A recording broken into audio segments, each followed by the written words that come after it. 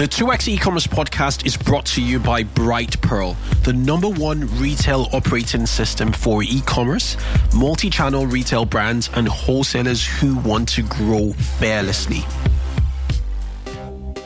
People love buzzwords, they love KPIs and this and that and all those other nonsense. But what we do is we really just look at the numbers. We found that we lose about 50% of our orders when we start raising the price, but the sales numbers are kind of like the same. The truth is, people think that Facebook is responsible for your sales when it's really your offer that's responsible for your sales. And everybody wants to blame Facebook. It's not Facebook's fault that you don't know how to sell your product. So on today's episode, I'll be talking about simplifying the fundamentals of e-commerce growth. It's a great episode you do not want to miss, so do stay tuned. Retail and e-commerce have witnessed an unprecedented transformation in the last decade. The widespread adoption of mobile technology, social media, as well as the lowered cost of cloud-based technology have not only eroded the barriers to entry in retail, but it's also led to the rapid rise and dominance of digital native product brands that sell directly to their customers. On this podcast, you'll get the scoop on customer acquisition and retention strategies employed by high-growth digital native product brands. Not being afraid to spend because you know that customer is going to pay it back 3 or 4-fold. That's when you start to unlock channels in the way that they were meant to be used. Listen to interviews with experts at the forefront of technology and innovation in digital retail. 3 years ago, they wouldn't have come to us because, the macro trend of cloud, Wi-Fi, broadband availability, that was a real problem. Hear firsthand stories from founders of innovative direct-to-consumer brands. Although I was thinking about the competition, I was more thinking about, how do I just build a freaking successful business? We focus on driving as much traffic as possible, converting that traffic, and then dumping money back into driving more traffic. These insights will help you consistently 2x growth in specific areas of your direct-to-consumer brand. This is the 2X e-commerce podcast, hosted by Kunle Campbell.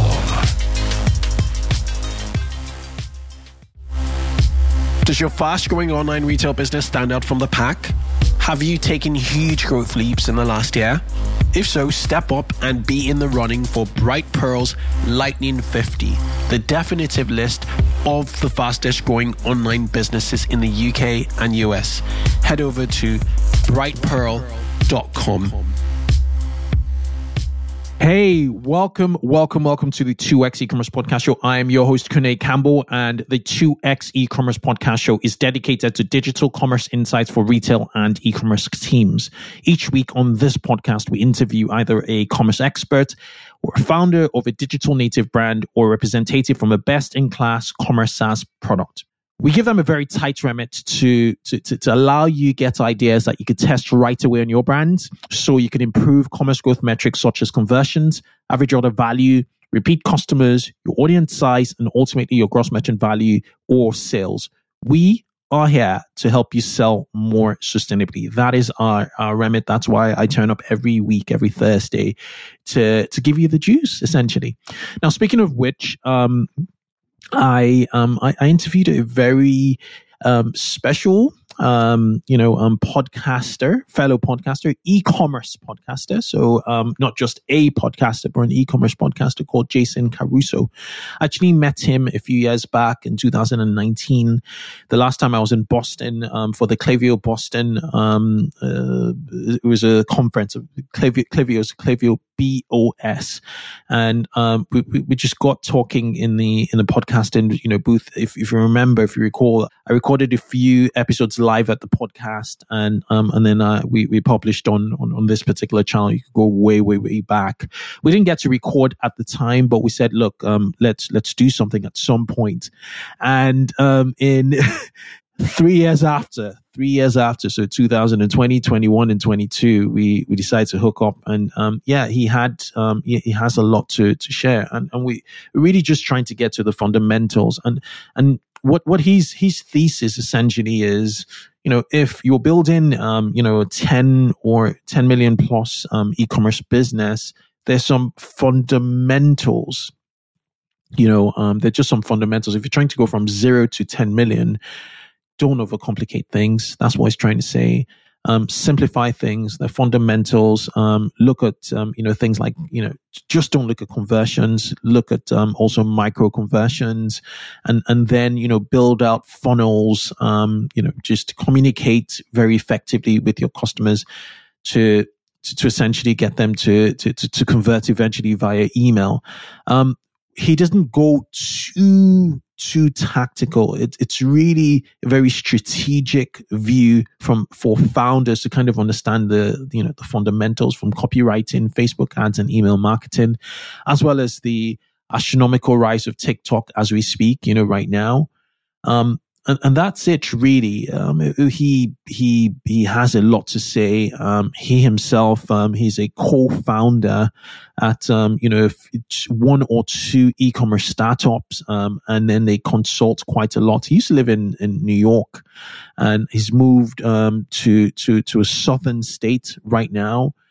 And, very, very interesting in terms of, the insights he came, he shared in this podcast. So no, why should you listen to this episode? Well, if you are, trying to figure out growth from, 0 to 5 or 10 million, or if you're stuck at, a GMV of, $1 million or so, US dollars, and you're trying to, break through and trying to figure stuff out, further down the line.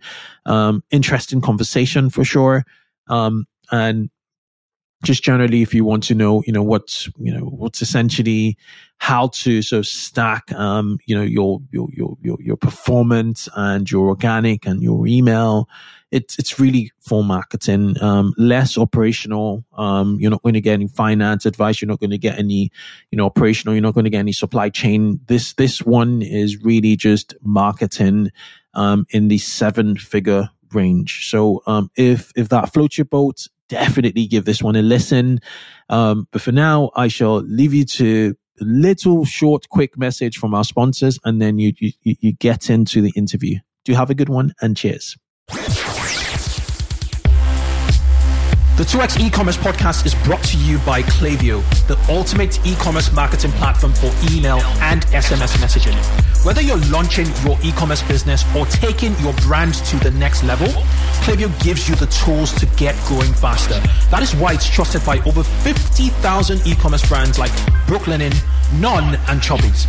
Build your contact list, send emails that pop, and create marketing moments that build valuable customer relationships over any distance. Get started for free today. Visit klaviyo.com/2x to create your free account. That is klaviyo.com/2x. Hey, Jason, it's wonderful, having you on the 2X e-commerce podcast. It's been ages. I think you were in Klaviyo BOS in, was it September 2019? Yeah, man, I think it was. We were recording together at Klaviyo Boston, and our meetup was kind of brief, but I remember us hitting it off pretty well. It's always nice to talk with other people doing what you're doing, just to kind of bounce ideas off. And I remember distinctly that Kevin and I, after speaking to you, because I think at that time, and correct me if I'm wrong, but you were like 7 years at that point into podcasting. No, I will be 7 or 8 years now, I think. Because okay, so it was like if my math's not correct, it must have been 5 or 6. If my math's correct, so we started out November 2014. You're right, actually. Okay. 14 to 19, 4 minus 9 is 5 years. But at that point, I'll say we really properly started this podcast in 2015. So it was 4 years then. It's still a while, though. Still been a while. But it's been. How about you guys? How long? You're host of eCommerce Uncensored with Kevin, your partner. So how long have you guys been podcasting for? Yeah, so we've been doing it for about 5 years. Wow. I just remember talking to you, and Kevin and I looked at each other like, wow, he's been doing it for that freaking long. I mean, because I remember us asking you, do you have any sponsors? Because we were kind of green at the time. We didn't know what to expect. And so we were I was asking you all these questions. I just remember Kevin and I talking, and we're like, my Lord, he's been doing it for a long time. So it was awesome. We really enjoyed meeting you. Likewise. I'm an introvert, and this is the best thing for an introvert to be honest, just meeting, people, on a weekly basis. Right. I know you have a phenomenal backstory. And I would love you to share your backstory with the audience. Where shall we start? How far back should we go prior to e-commerce? What got you into e-commerce? Oh man. So I've been doing this probably for about 17, 18 years. And, I think like everybody else, I grew up, well, not everybody else, but I grew up believing that I was going to create this laptop business, back in the early 2000s, late, whatever.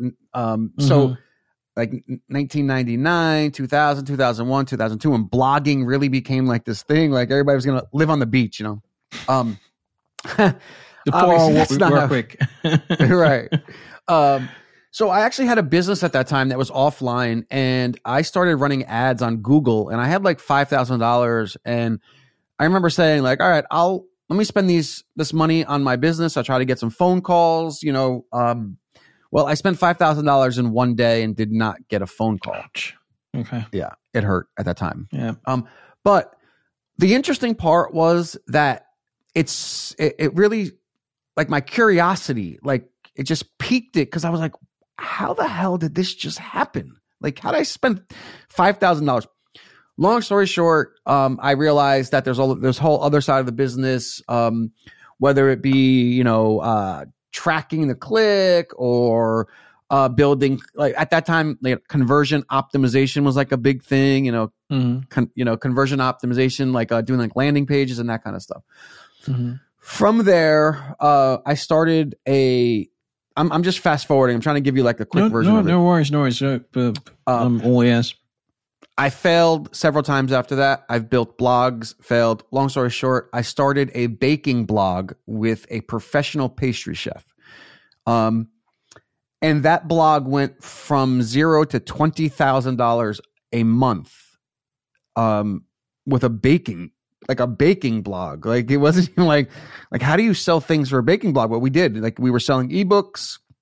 We were doing, we had a YouTube channel. So anything that, my partner would use on camera, like we had probably like 200,000 subscribers, a million views a month.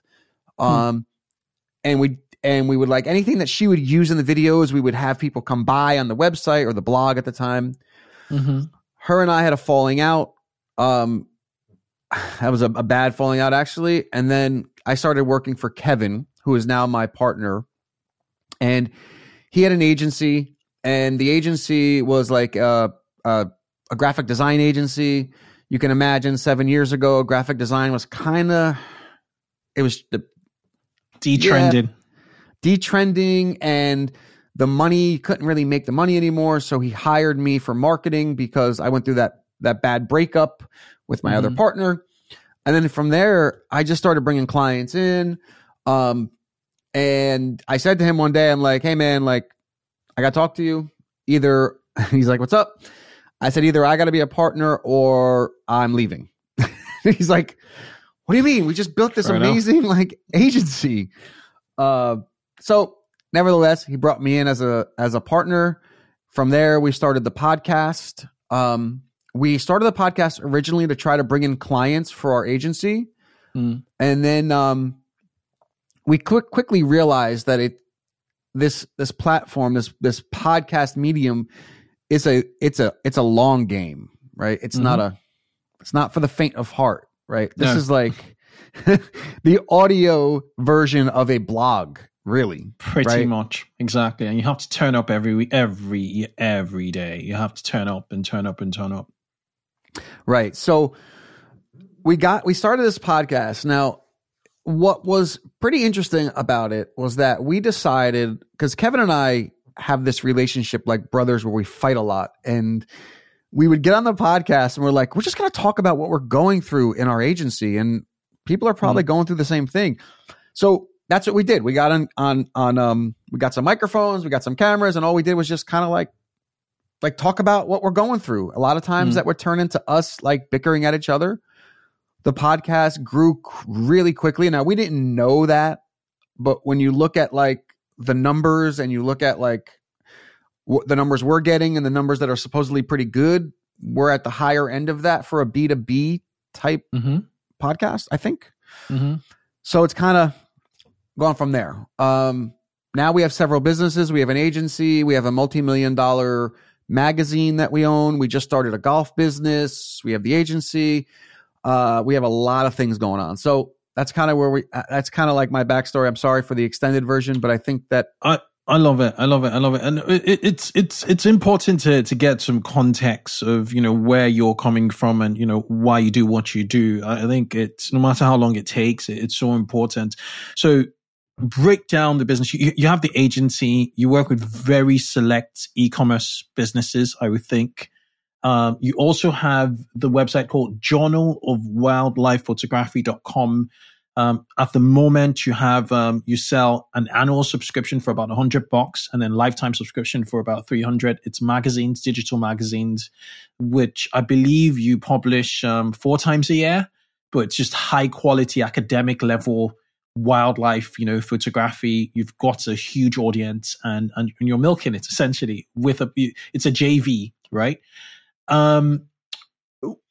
With all of this, all that's happening, which is quite a lot, what do you think have been the most significant changes in e-commerce in the last 2 years with COVID and everything? Yeah, that's a really interesting question. And I think about this a lot because I do see a lot of changes. I mean, aside from COVID, aside from, Facebook or Apple with the iOS 14 update, I think that has also played a huge part in the changes that we're seeing, because I think people were so bullish on Facebook, and Facebook has gone through like this sort of evolution, right? Like when Facebook came out, everybody was like, couldn't wait to get on it. It was like the end of the world to market on it. Everybody thought they were going to get rich. Then they realized it was like harder than they thought.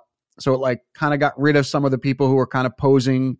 And then like this iOS thing came out, and I think that it really distracted people even more. And I think people are kind of trying to figure out where they're plugging that hole. Some people are using YouTube, some are using TikTok, some are using, Pinterest or whatever. But what I think that I've seen, and it's a really crazy, crazy shift, and maybe not a shift, but, I've been hearing probably for 10 years that email is going to die. And social media is going to kill email. No one's going to need email anymore. We're actually we're seeing quite the opposite, actually. So we're going really bullish on email even more. Like even with like, supply chain issues are like a big problem right now, especially with physical products, right? One of our clients right now, and we could talk about this, or we're going to talk about this. When they started working with us 3 years ago, they were doing about 1.5 million. Fast forward 3 years, they're going to be doing close to 10 million this year. Now, it's going to be a little bit tight. 10x. 10x. It's going to be a little tight though with COVID, because they can't manufacture the product as fast. What do they sell? They sell. I don't want to get specific, only because I don't think I could talk about their revenue, but they sell like a hair dryer type thing. Okay. And I just don't want to. I don't mind normally talking about it, but because I gave specific numbers, I don't want to. But they have this hair dryer, and it's specifically for type 3 and type 4 hair people. Okay. Right. Men and women, actually. And the interesting thing is that, I mean, during COVID, it actually boosted their sales significantly because people couldn't go to the hairdresser anymore.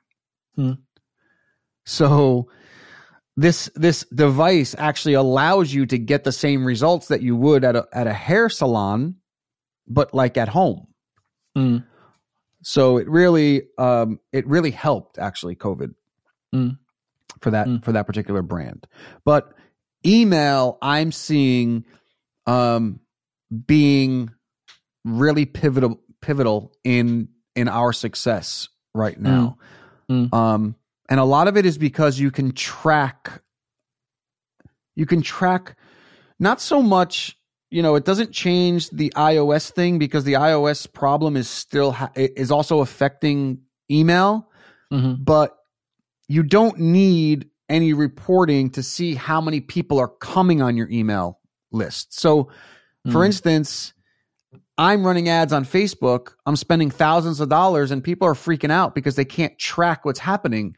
But what we're doing is we're putting people on an email list, and I don't need to track anything because I can just see how many people are signing up to my list every day. Exactly. As a micro conversion, essentially. And then you funnel them through to eventual sales, right?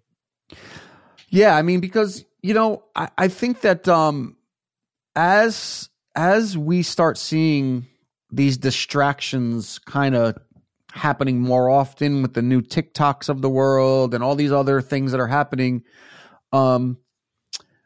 cross-platform pollination, so to speak, was causing a lot of problems with tracking anyway. Like, how do you track a sale that the person saw you on Facebook, then on TikTok, and then purchased from TikTok? Like, who do you give credit to? Or someone came on your email list from Facebook, and then they went to TikTok, and then they went to YouTube, and then they bought from the email. Like, who do you give credit to? So it was always it was getting more difficult to track anyway. And Kevin and I have been preaching this to our clients, and it's been very difficult for them to understand this concept. But we're telling our clients, like, look, stop worrying about what Facebook does or what Google does or what YouTube does. Let's look at this as a pie. Let's look at it like as a whole and say, are we making more than we're spending? So we're spending $1 million. We're spending $1 million a year. Are we making more than $1 million back in profit? Yep. And if you can do that, you don't have to worry so much about what every single platform is doing. Yeah. And that really is like your marketing efficiency ratio, where you look at ad spend and you look at sales, and you obviously measure that ratio, but you're also looking at your sales velocity. What's the trajectory of sales if we were to compare year on year? Are we panning well based on what we're spending? Fascinating stuff. In regards to like consumer behavior, do you think COVID has changed the way people shop online, particularly because we're speaking to e-commerce? Are you seeing any seismic changes? Have people returned to their pre-COVID habits, or are some habits here to stay? What has been your experience? It's interesting because I, for a really long time, have used blanket statements like that question requires, and have found that when I do that, there are these little outliers, or there are these things that kind of go against what I think is happening, because it really, what I'm seeing is like, it just depends on the industry. It depends on what you're selling. It depends on what the need is, like toilet paper during COVID. Like, could anyone tell you why that happened? I mean, no one even knows to this day why toilet paper was a thing, right? But if you ask the guys who are selling toilet paper online, they're going to tell you that, they're buying pattern or behavior has changed, right? People need toilet paper for some reason now. So I think it just depends, because I've seen some buying behaviors go one way for one company or one niche or one product, and I've seen it go the other way with another. So I don't want to, I feel like sometimes the quote unquote gurus give advice to people that tend to be blanket statements that I've seen kind of fall apart in other scenarios. So, I'm sorry that wasn't a direct answer to your question, but it's like the best answer I can give, because I'm not seeing the same thing across the board. I think I'm just seeing different things. Yeah. I guess that there are always going to be exceptions to a rule. And what I'm trying to get to is specifically with COVID, with most of the data, store data I'm privy to, with the stimulus checks in the US, we had something similar in the UK. We had the government pay salaries. It was a percentage, like 80% of salaries. And that led to, along with the fact that retail was shot, that led to like a spike. It was an unprecedented spike in e-commerce sales over that period. And at the time, Facebook hadn't even sort of applied the ATT, the app, transparency tracking issue with iOS 14. And so we were seeing ridiculous return on advertising spend. Facebook was reporting at that time, their reporting was a lot more accurate than what it is now. And then general sales and marketing efficiency ratios were like high, sky high. And in more recent months, I'd say in the last 6 months, it's almost like it's been a clawback in which things are stabilizing. And I'm talking for the middle, for the 50th percentile of stores, of e-commerce brands, out there, particularly direct to consumer, brands. And it's been particularly this year, and obviously Q1 is hardly a good time for e-commerce in most industries. But what I'm trying to get to is, if you think people, demographics that were not necessarily very receptive to e-commerce are opening up, so I would say the 60 plus, and also new shoppers, that they're emerging new shoppers, you have these Gen Z, 18, 19, 20-year-olds who are pretty much new shoppers. I mean, my 11-year-old son actually shops online now. He has an eBay account. He shops on his mom's Amazon. But yeah, it's just really seeing your perspective on are you bullish on e-commerce over the rest of the year? Things are changing. There's inflation now.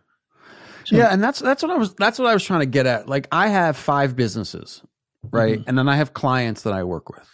And so I agree with you. There has been in some niches, or in some brands have seen that. They have seen spikes like that. I can tell you the wildlife photography business that I own actually went the other way. At first, people couldn't leave their house, so they wanted to read the magazine, right? Mm. Then people started losing their jobs, and we got a lot of emails saying, like, I lost my job. I can't afford to pay the $100 a year anymore. So that particular brand, it was kind of like, up and down. Then one of our clients, the one that we were talking about, who's going to do about, 10 million this year, they saw a gigantic spike because people couldn't go to the salons anymore. Mm-hmm. And people were taking that money that they were using for their hair in the salons, and they were just putting it towards the device. Disposable. Mm. They're disposable. Right. Exactly. So another thing that we haven't really quite talked about, or another thing that plays into that, is supply chain issues. So like this brand that I keep talking about, we had to go out of stock like several times because we couldn't get something from China, I believe. Right. Mm. So we went out of stock, and our email list, we would put on there, like, give us your email. We'll let you know when we're back in stock. I mean, we were getting thousands of people every single day signing up for that because they needed this product during COVID because they couldn't get their hair done. So I'm seeing it like all over the place. And I personally couldn't say that I see it across the board with the brands that I'm working with. I have another product, another client of mine who has like a constipation product. We haven't seen any change with them, good or bad. Just been kind of like the same. I just started a golf business. That thing literally is a few weeks old, and I have people buying that product already. I mean, and then I just launched it like two or 3 weeks ago. Is it a physical or a digital product? This is it's a digital product. Yeah. I don't know if that means anything. I mean, I'm finding that when you talk to people and you say e-commerce, I think guys like you and I think of physical stuff, but I don't know if the rest of the world looks at it like that. I could tell you that my partner with the wildlife photography business was listening to my podcast, which is eCommerce Uncensored. He was listening to the podcast because he thought he had an e-commerce product when it was just a digital magazine. I would never say a digital magazine is e-commerce, but I guess if you think about it, you're selling something. So, I mean, it's transactional. I don't really know. Yeah, I don't know where that line is. Yeah, right. It's transactional. There's a conversion, there's a cart, there's a checkout, the sort. So it would qualify. It would definitely. I mean, there's some classifications of e-commerce as travel. So sometimes you'd find that these big data aggregators would say these are e-commerce sales excluding travel or including travel because there's a checkout. Okay, so I'd really love to speak to the hairdryer business. Obviously, you're not going to mention the brand name. So again, just linking it to my prior question around like consumer behavior. Obviously, they're growing as a business. So what I'm trying to extrapolate from here is with COVID, some people are still not going to the salons, or there's still this appetite for self-care, rather than, going into a salon to get their hair done because it is growing essentially. Is that the case? Actually, it's actually even more interesting than that. We heard a lot of people saying that they can't go to the salon to get their hair done and they're on Zoom calls all day with work and they need to look like they want to look good because they're on with 40 people or 30 people or with the company. And that was something that we didn't really even think about. Like they were like, we heard that a lot. Like, look, I'm on Zoom calls all day. I need to do my hair, So I think that, that was pretty interesting. I mean, I really would have never even thought about that, even though it seems pretty obvious, So I think from that standpoint, it was helping the business because people couldn't go to the salons. Then people still wanted to look good because they're on Zoom. It's not like it's like people are staying home, but they're communicating on Zoom with the company. So the work from home or hybrid working macro trend seems to be triggering the appetite and demand for products people can use, to look the part for their meetings, for their Zoom meetings, which is phenomenal, which is very, very interesting as an insight. Right. Okay. So listeners, I think listeners are probably have this at the back of their minds right now. They're like, Jason and Kevin, how did you in 3 years grow a brand that was, generating 1.5 million, US in revenue to now that's on track to generate about 10 million. So it's almost 10x this brand. So if you were to do it again in 2022 with a view to, growing a $1 million brand to 10 million in 2025, what would the plan look like? Would it change from what you did, what you've done in the last 3 years with them? No, it wouldn't actually. I like that. Yeah. So it's repeatable. It's testable, right? It's applicable.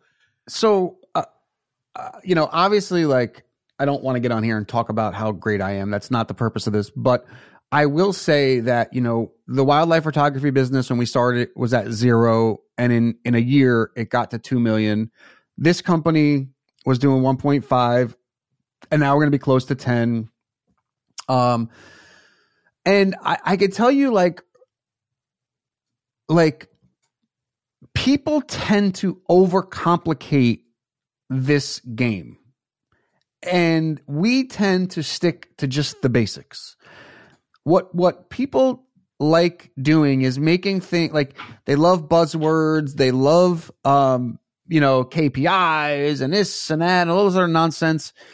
But what we do is we really just look at the numbers and we look at what's happening and we try to determine by what the numbers are telling us, we try to determine how to use those numbers to make us move forward. And I'll give you an example because it's very hard to explain. So when they first came to us, their device was $399. We found that when we're running Facebook ads, it was very difficult to get people who didn't know the brand to buy the device at $399. So then we would run these offers. So like, let's say an Easter offer or a Christmas offer, or in the US, a 4th of July offer, whatever. We would run an offer and we would take $100 off and bring it down to $299.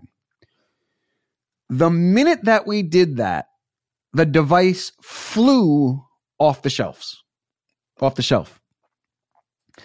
We got a lot of resistance from the CEO about selling it at $299 because, like most business owners, they fall in love with their product, and then they fall in love with their perceived value of the product. So he invented this product, and he didn't want to sell it for under $399. On top of that, it was very expensive to make. It was $160 something to make, right? So it was really expensive. He had to kind of make the margin up.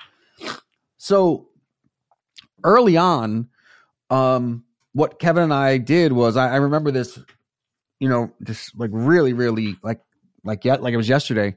Kevin and I were talking, like, we just have to tell the owner like that, like, it has to be at $299. Like, there's no question about it. It has to be at $299. Now let's figure out how we can make $299 work, right? So what people do is they're like, oh my God, I got to take $100 off my retail price. I'm not going to make any money. Like, no. You're making it more attractive by taking the $100 off. Now let's figure out how to bring that average order value up. My point is that we don't have any preconceived notions of what things need to be. We let the data tell us, and then we exploit those things. So we saw $299 was flying off the shelves. We found a way to make $299 work, right? And that was, an upsell or an order bump or packaging more stuff and then bringing it up to $399. So like, let's say we have a device, then we give them like 5 other products that don't really cost us much, but it brings that perceived value up. So we tend to look at the numbers and try to exploit the things that are working, and we ignore the things that aren't. So that's kind of how we kind of look at these things, is like, we look at the numbers, we see if they're telling us anything. And by the way, it's what we did with the Journal of Wildlife Photography. When our business partner came to us, he had this business and it was making $200 a month. Like, he couldn't sell it to anybody. But I saw that he was making sales with a website that I couldn't even figure out how to place an order with.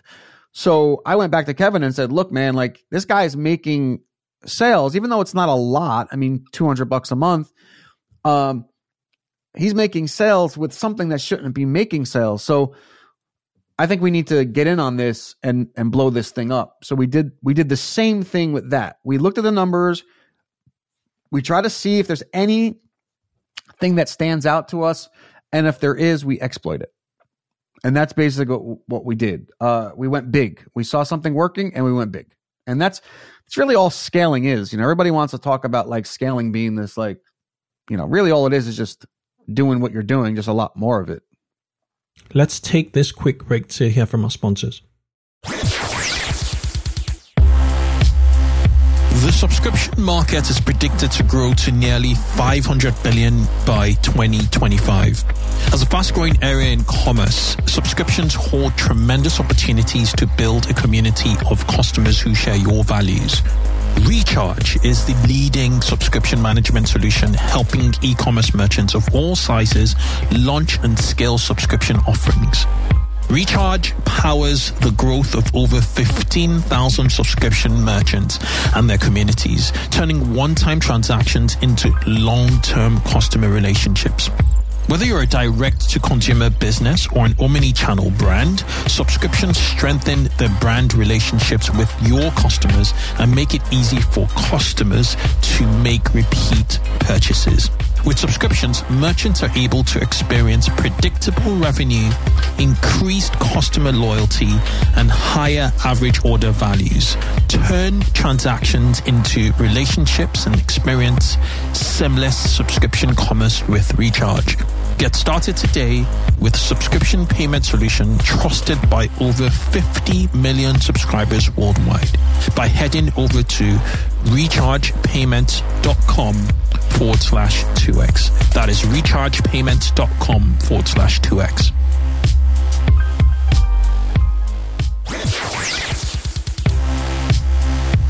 Did you know that loyal customers are 9 times more likely to convert compared to a first-time shopper? That's why exceptional customer service is so important for your retention and growth. I recommend using Gorgeous, the leading help desk for Shopify, Magento, and BigCommerce merchants. Gorgeous combines all your communication channels, including email, SMS, social media, live chat, and phone into one platform.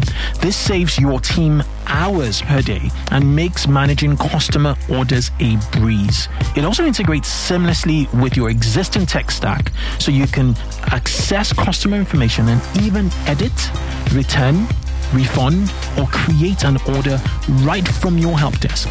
To learn more, go to gorgeous.com. That's GORGIAS.com and mention 2X eCommerce podcast for 2 months free.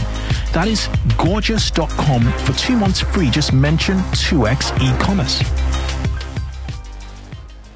So Jason, I love the fact that you talk about looking at the numbers, the fundamentals, really to really build in a business and actually taking action, on the numbers, on exactly what you're seeing. What percentage of shoppers did you bump up from the $299 retail for the primary, sort of product, the hairdryer, to your target $399? How easy was it? Was it 50-50? Was it a vast majority of the customer base? And how's that panning out on a long-term basis? Is there any subscription element to their business, or is it kind of like a one-time purchase of their products? Yeah, man, that was like really a big challenge with this business, is that they only had one product, or they only have one product. They're working on some other products. So it makes it really difficult to get that lifetime value up, right? Like, it's once they come in, they kind of come in. What's been interesting, and I'm glad you asked this question, because what's been really interesting, and forgive me if I don't answer it exactly as you've envisioned, but what because you hear a lot of people talking about, like, don't discount your products, discounting it, that's lazy, all right, fine, whatever.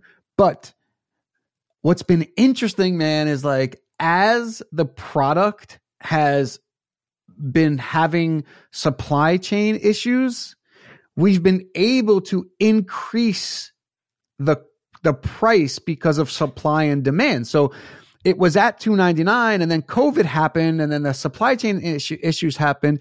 And then we started saying like, okay, this is an opportunity to start increasing the price, because we and it's funny, we weren't doing it artificially. We were like, we need people to stop buying this thing.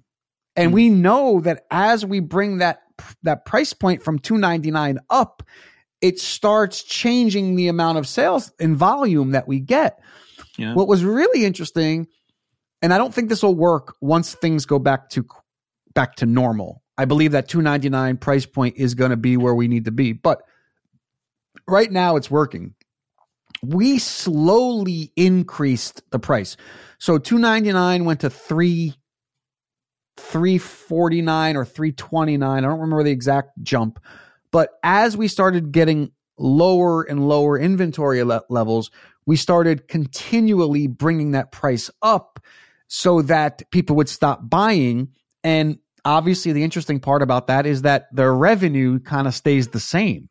And we found that we lose about 50% of our orders when we start, raising the price, but the sales numbers are kind of like the same. Yeah. So that was a really interesting. That was really interesting for us. It probably gives you insights towards, okay, perhaps you can create a premium product that will not necessarily be as appealing to a vast majority of our customer base, but some people will be willing to spill out the cash anyway. And then you just flip back to the old pricing or something slightly higher than the old pricing, and then you're serving sort of two groups of customers at two different price points, I guess. Well, we did have two different. There's actually another one that they sell that was $499. So, but that was really just like a package of other things. So we do have like two versions of the product. One is $399, the other one was $499. But it was really just adding things to it that you get for free. Like one of the things was like this wand holder. It kind of like holds the wand that you use on your hair, and that kind of holds it on the table. That was like part of the upset, like the package, the more expensive package. So we did those kind of things, but now they're coming out with other products that you can use with their device. So we're starting to become more of a brand here, and that we got some funding and that kind of thing. So that's kind of, kind of moving that ball forward a little quicker. But what's even crazier, I think, than all of that is that it leaves an opportunity to, like, with a device like this, where like we can come out with like a second device if we wanted to, maybe make it a little smaller, a little lighter, or those sort of things. And then the people who love the first version can get on a list to buy the second version. You can do those kind of things. So, yeah.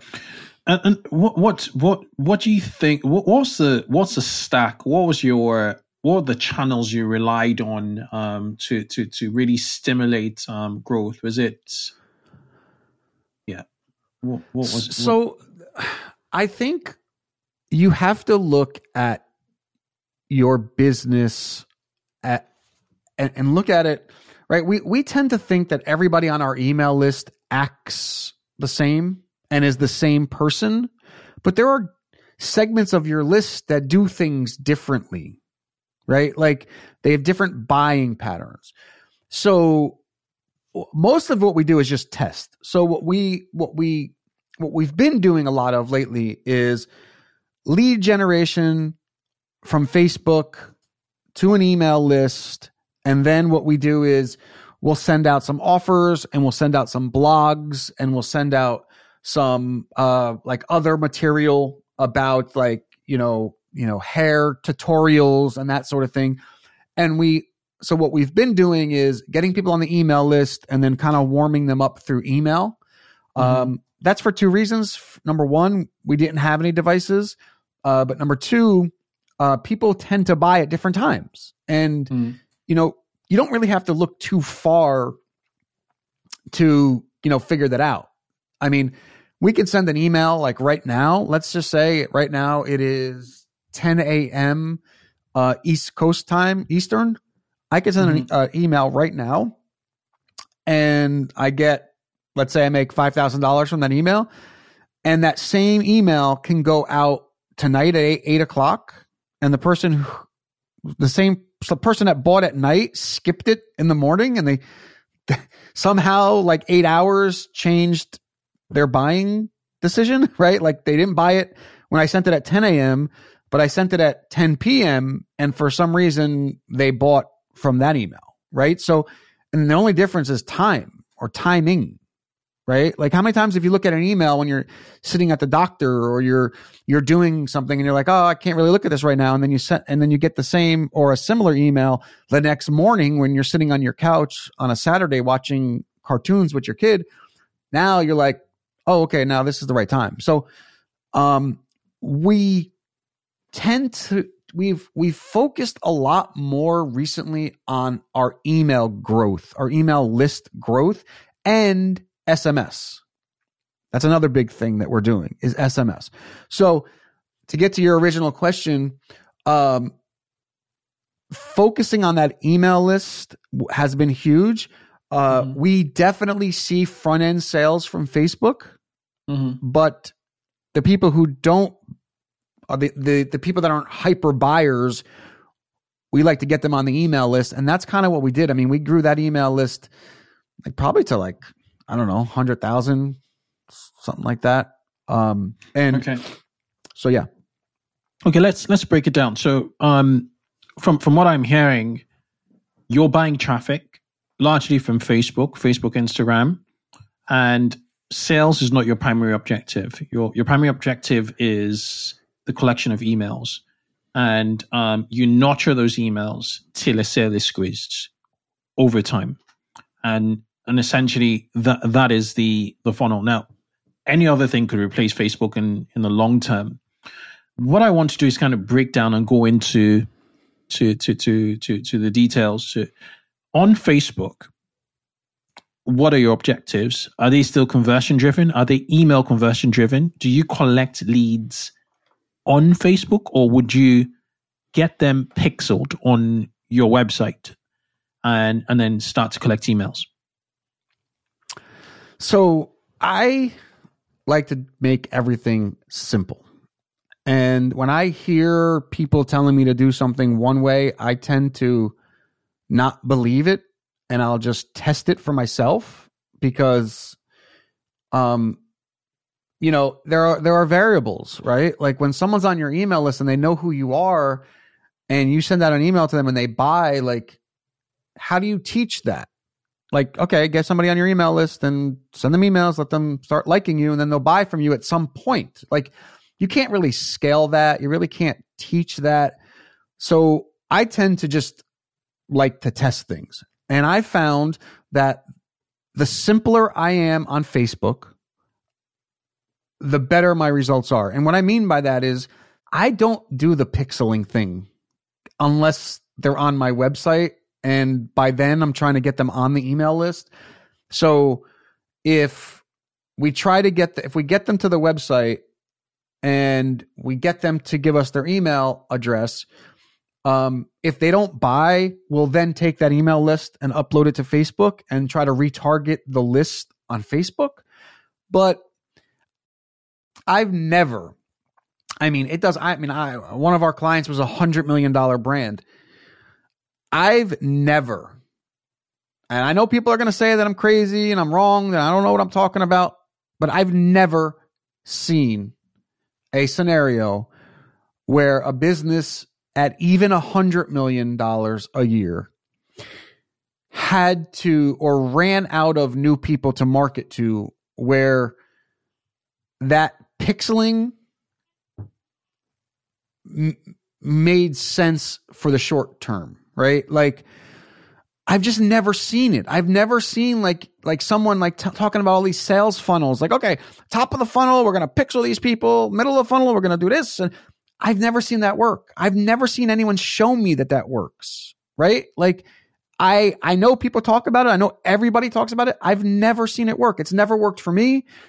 It's never worked with the brands that are doing 100 million. It's never like that I've seen. So I don't really do that stuff. I keep it very simple. Have an ad, Well, all right. Let me start. Let me not start over, but I'll give you our secret. What most brands do is they create a Facebook ad. They have multiple creative, multiple copy, all this like complex, these complex campaign structures, and top of the funnel, you're just trying to get them to know your brand. The middle of the funnel, they're a little bit warmer, so you can start introducing them to the product. And then the warm people, you do whatever you want with them, whatever. What we do is kind of like the opposite. We find an offer that works. So we create an irresistible offer. We put it out into the universe. And when we get the offer to work, then we start testing photos and copy and all these other things. Because the truth is, people think that Facebook is responsible for your sales when it's really your offer that's responsible for your sales. And everybody wants to blame Facebook. It's not Facebook's fault that you don't know how to sell your product, right? Like, so we find an offer. Once it's working, then what we're doing is we're just trying to tighten it up with the new photos, with the new creative, with the new copy. So we do it backwards. So like, I never have to worry about like if my ads are working or not. I know the offer works. And if it's not working, then it's not a good offer. So we kind of do it backwards. So once we get that working, once we get the offer working and we know it works, now it's just a matter of figuring out the right process that gets us the lowest or the most return. Sometimes that's email. Sometimes that's giving a coupon for $100. Sometimes that's whatever. It doesn't really matter, but I have this offer that I know works. And then I just kind of tighten it up by testing a lot of different things. Super, super interesting. Okay. So, what about the objective on Facebook? Is it conversions? Is it, leads? How do you, what is the Facebook campaign objective? Yeah. So I guess like the allure of Facebook was their ability to put your ad in front of people who are interested in the topic, who have shown interest in the topic. And it was getting a lot of high returns because of their ability to do that. And that is, defining what a conversion is and traffic and a sale and all those things, right? That was the power of Facebook, at least for the novice, right? For the pros, they use it as a tool, right? Like we use Facebook as a tool to get attention. Whereas people use Facebook to build as the backbone of their business, which I never ever recommend, because when Facebook makes these changes, it kind of screws everything up. Whereas for us, it doesn't really change much. But lately, what we've been doing is a conversion, and not necessarily a purchase conversion, because Facebook really can't figure that out anymore. I like to do just conversions to say a thank you page, which will like a lead, so to speak. I was trying not to use lead because they have a lead objective. I don't use the lead objective. No, I use the conversion objective. So you create a conversion, a custom conversion related to a URL hit, which is the thank you page you land on when you subscribe as an email. Obviously, so what kind of email conversion rates would you deem good email conversion rates from your experience and perspective? So good for me really depends on the problem you're solving, right? And again, I like to keep everything as simple as possible. Like to me, I can't like these gurus that make everything so freaking complicated. It just never worked for me, So I like to keep things simple. So like my landing page for like a lead gen is literally just like a form with like a title and a little message. And I'm getting like conversions. I'm getting email addresses for my golf business for under $2. I mean, it changes from day to day. Mondays seem to be a really bad day for all my ads. Monday's just a bad day. But on a good day, on a normal day, it's usually like under $2. Now, if you do it right, That's where it should be. Most people don't do it right. Most people don't understand that, like, and I learned this. I am studying copywriting. It's something that, like, it's my next evolution in my learning marketing has been copywriting. So like I'm reading all the copywriting books, the Copywriting Secrets by Jim Edwards, and How to Write Copy That Sells by Jim Edwards and Ray Edwards. And what they said in both of these books that really stood out to me, that I have been doing for a really long time, I just didn't know I was doing it. And that is, people think that selling and copywriting is an art of persuading people to buy something that they don't want. When in fact, copywriting and sales is actually just giving people who need your product, or just convincing people that your product is what they need to solve their problem. It's a completely different mind shift, right? Yeah. Like when you say to yourself, like, wait, I'm not trying to convince people who don't need what I'm selling to buy from me, and all I'm trying to do is convince them that my product can solve their problem instead. It changes the way you think of everything. And when you have a product that actually solves a problem that people are desperately looking to solve, getting people on your email list is a really easy thing. Easy thing.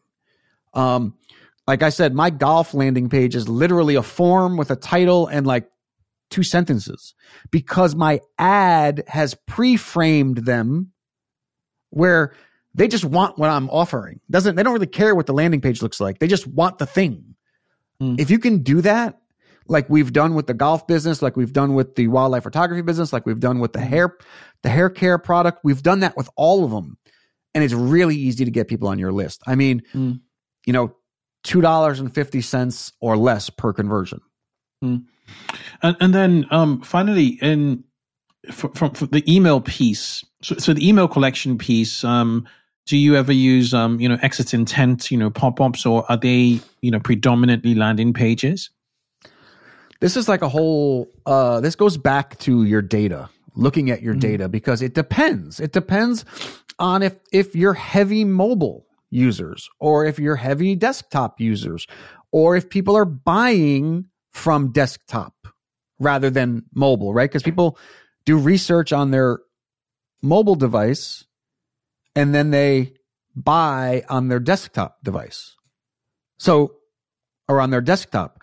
So you have to know that data and understand that data, because if nobody's coming to your website with, on a computer, then an exit intent is going to do nothing for you. So I like I said, I always look at the data. I'm always looking at who I have coming to the website, what devices they're using, and then I make that determination from there. But something that's really been working well for us for years is giving a special discount for the person's first order only. So somebody comes to the website, there's a pop-up that says, get 20% off your first order, right? Because you don't want them to be able to use this coupon over and over and over. So you're only going to allow them to use it for their first order. That has worked like crazy. What has worked even better is putting the product out of stock when we didn't have any more. And that was growing our email list exponentially. Thousands of people a day were coming on our email list with that strategy. Super interesting. And then the final piece is the email piece. So do you take what is the ratio of like email flows, automated, pre-built automated email flows, based on actions versus, campaigns, just continuous campaigns. Email frequency is very important. I found, particularly from a brand recall standpoint, it's so funny that the more this is anecdotal, but the more I see a brand, on my email on a regular basis, the more likely that when I'm in buy mode, they come top of mind more than any other channel, in my opinion. So I'll give you an example. Flowers. There's a brand called is it Bloom and Wild in the UK. I get lovely, when they send us emails, I just expect to see a lovely, well laid out, email. And, it's quite often, the frequency is, I'd say 2 or 3 times a week. But anytime I'm thinking about like buying flowers, they come top of mind. But yeah, so my question just is really the ratio, how are you thinking, particularly from a revenue standpoint, how to structure flows versus campaigns in prep for that conversion, essentially? Yeah, that's another good question, because I think this is another area where people have been misled. You can take 1,000 people, stick them into a flow, and then take that same 1,000 people and send them just a campaign, right? So a flow is automated and a campaign is just a one-off campaign email. It's a blast. And that one-off email will outperform the flow every single time. I don't know why. I don't know the reasoning. It's just that's what we see. That campaigns will outperform flows.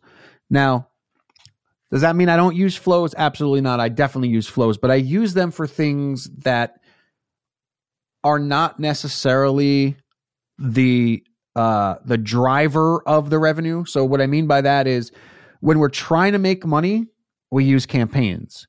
When we're doing things like cart abandonment or welcome flows, or we're trying to sell our customers something that is related to the product that we purchased or we sold them, so like an accessory or something, that may go through a flow. For instance, this hair product needs a filter to be changed, so we'll have a flow that automatically sends them a filter email after a year or two, whatever. Birthday flows, like we get creative with those sort of things, and those are the things that you can't send as one-off emails.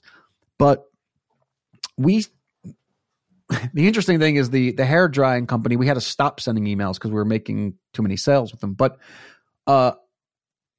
another tip that I learned from these copywriters is that they said, if you send emails that people want to read, you can email them every day. And that's what we try to do. We try to send emails that they want to read almost every day. Right. Okay, Jason. It's fascinating, and I'm glad we're on the same page. I've preached micro conversions for a long time on this pod. Just that important. I mean, even if you're looking to sell your business, one of the assets, an acquirer would look at will be your email list. How many people are you talking to? How many people, how much attention does your brand have? And it's intangible and tangible at the same time. And just seeing that it is the new profit center to de-risk against, the lack of data and volatility of Facebook is very, very, very, very, very fascinating. I could go on and on, conversing with you because you have a lot to share. But before I let you go, what would be your final parting piece of advice to listeners who happen to be operators of e-commerce businesses for the rest or the remainder of 2022? I think about this a lot because I start businesses often as I can. I start businesses and I pay attention to the process. I pay attention to how difficult it is, to get that first sale as opposed to that 2000th sale. And I like to look at what are the factors in that, right? Like, what are the factors in, the 2000th sale compared to the first sale? And if you're an operator and you're just starting out, or you're an operator and you're making, whatever, $500,000 a year or whatever, to that person, I would say, all of life, including business, is about experience and process.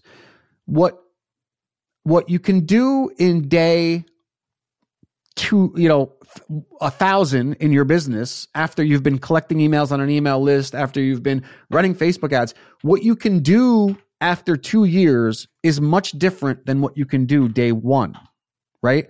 So what I would say is like, embrace the process. There is going to be a process. You're not going, I've been doing this for years and years and years. And yes, my new golf business, I launched it like a few weeks ago and it's already making sales, but that's only because I've been doing it for 17 years and failing, that I kind of understand now the process that I need to go through to get people to take their credit card out and buy. So for that person, I would say patience, like just enjoy the process. Don't try to rush it because you're not going to be able to force it. You got to go through the process and learn. See what your customers, how they want to buy. People fall in love with their email list and are scared to email them because they're worried about what people are going to say. Well, let's look at this logically. You have 100 people on your email list. 10 or 20% of those people open. So 10 people open. Let's call it 15 people or 20 people open the email. Now you're going to get 2% of those people clicking through. You're not talking about huge numbers, right? Like in that scenario, you need time.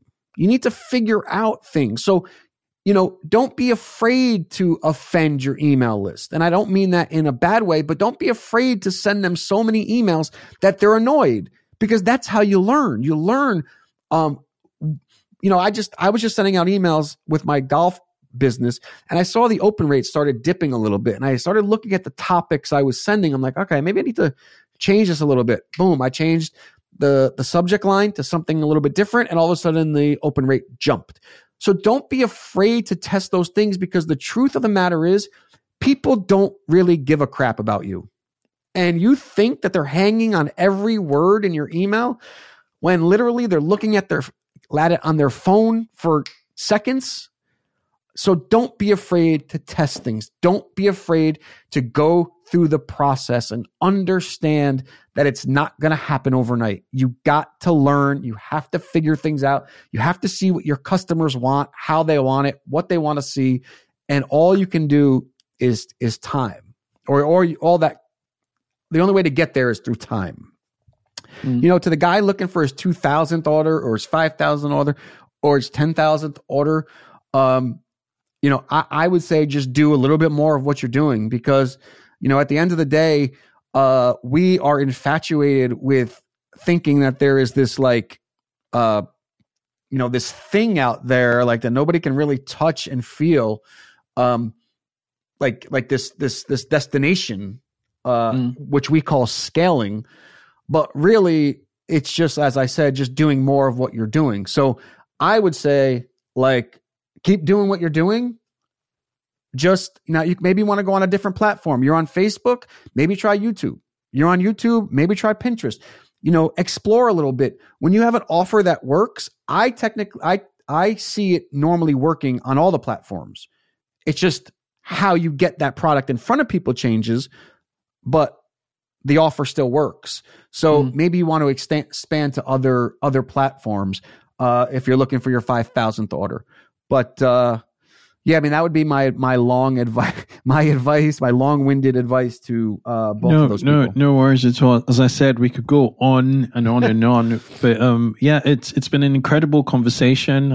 We'll definitely touch base again. For people who want to find out more, about what you do, they should head over to ecommerceoncensored.com. You run a fantastic podcast with your partner, Kevin. You give unique insights, and, as the title of your podcast, implies, it is truly uncensored, doesn't feel, polished. And that's not a bad thing at all. It is really straight from the source, right? Unadulterated e-commerce, value, essentially. Jason, do you hang out on any social media channels? Are you active on social, or are you working all day? I'm working all day, but if people have questions, they can certainly email me at jason at ecommerceuncensored.com. I'm happy to answer any questions specifically about this talk. I know that I have a tendency of kind of going all over the place. It's just kind of how my brain works. So if anybody needs me to clarify anything, they have a question, they can certainly reach out. And your comment about us being kind of like, on whatever the word you use about being, I guess you said not like, doesn't seem produced or whatever. That's what we were going for. We're trying to make it conversational. We're trying to make it not theoretical. We try to talk about exactly what we're going through. And look, sometimes the things we talk about work for people and other times it doesn't. There's a lot of variables, price point, product, time of year. I mean, there's a war going on right now in Ukraine that is distracting people. There's a whole bunch of things that could be happening. So we try to talk about the things that are working and not working for us. It's raw stuff, raw and good stuff. It's organic. Absolutely raw. Organic. Yes, absolutely raw. In fact, we don't know Jason, what we're talking about until we get on. Exactly. Fantastic. Jason, it's been an absolute pleasure having you on the 2X e-commerce podcast show. Thank you. Thank you.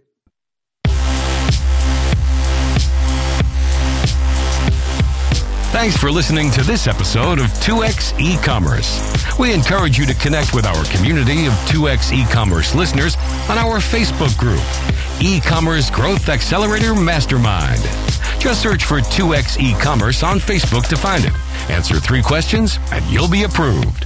Grab the show notes of this episode on our website, 2xecommerce.com. Finally, if you haven't already, give the show a review on your podcasting app. Catch you on the next show and keep growing.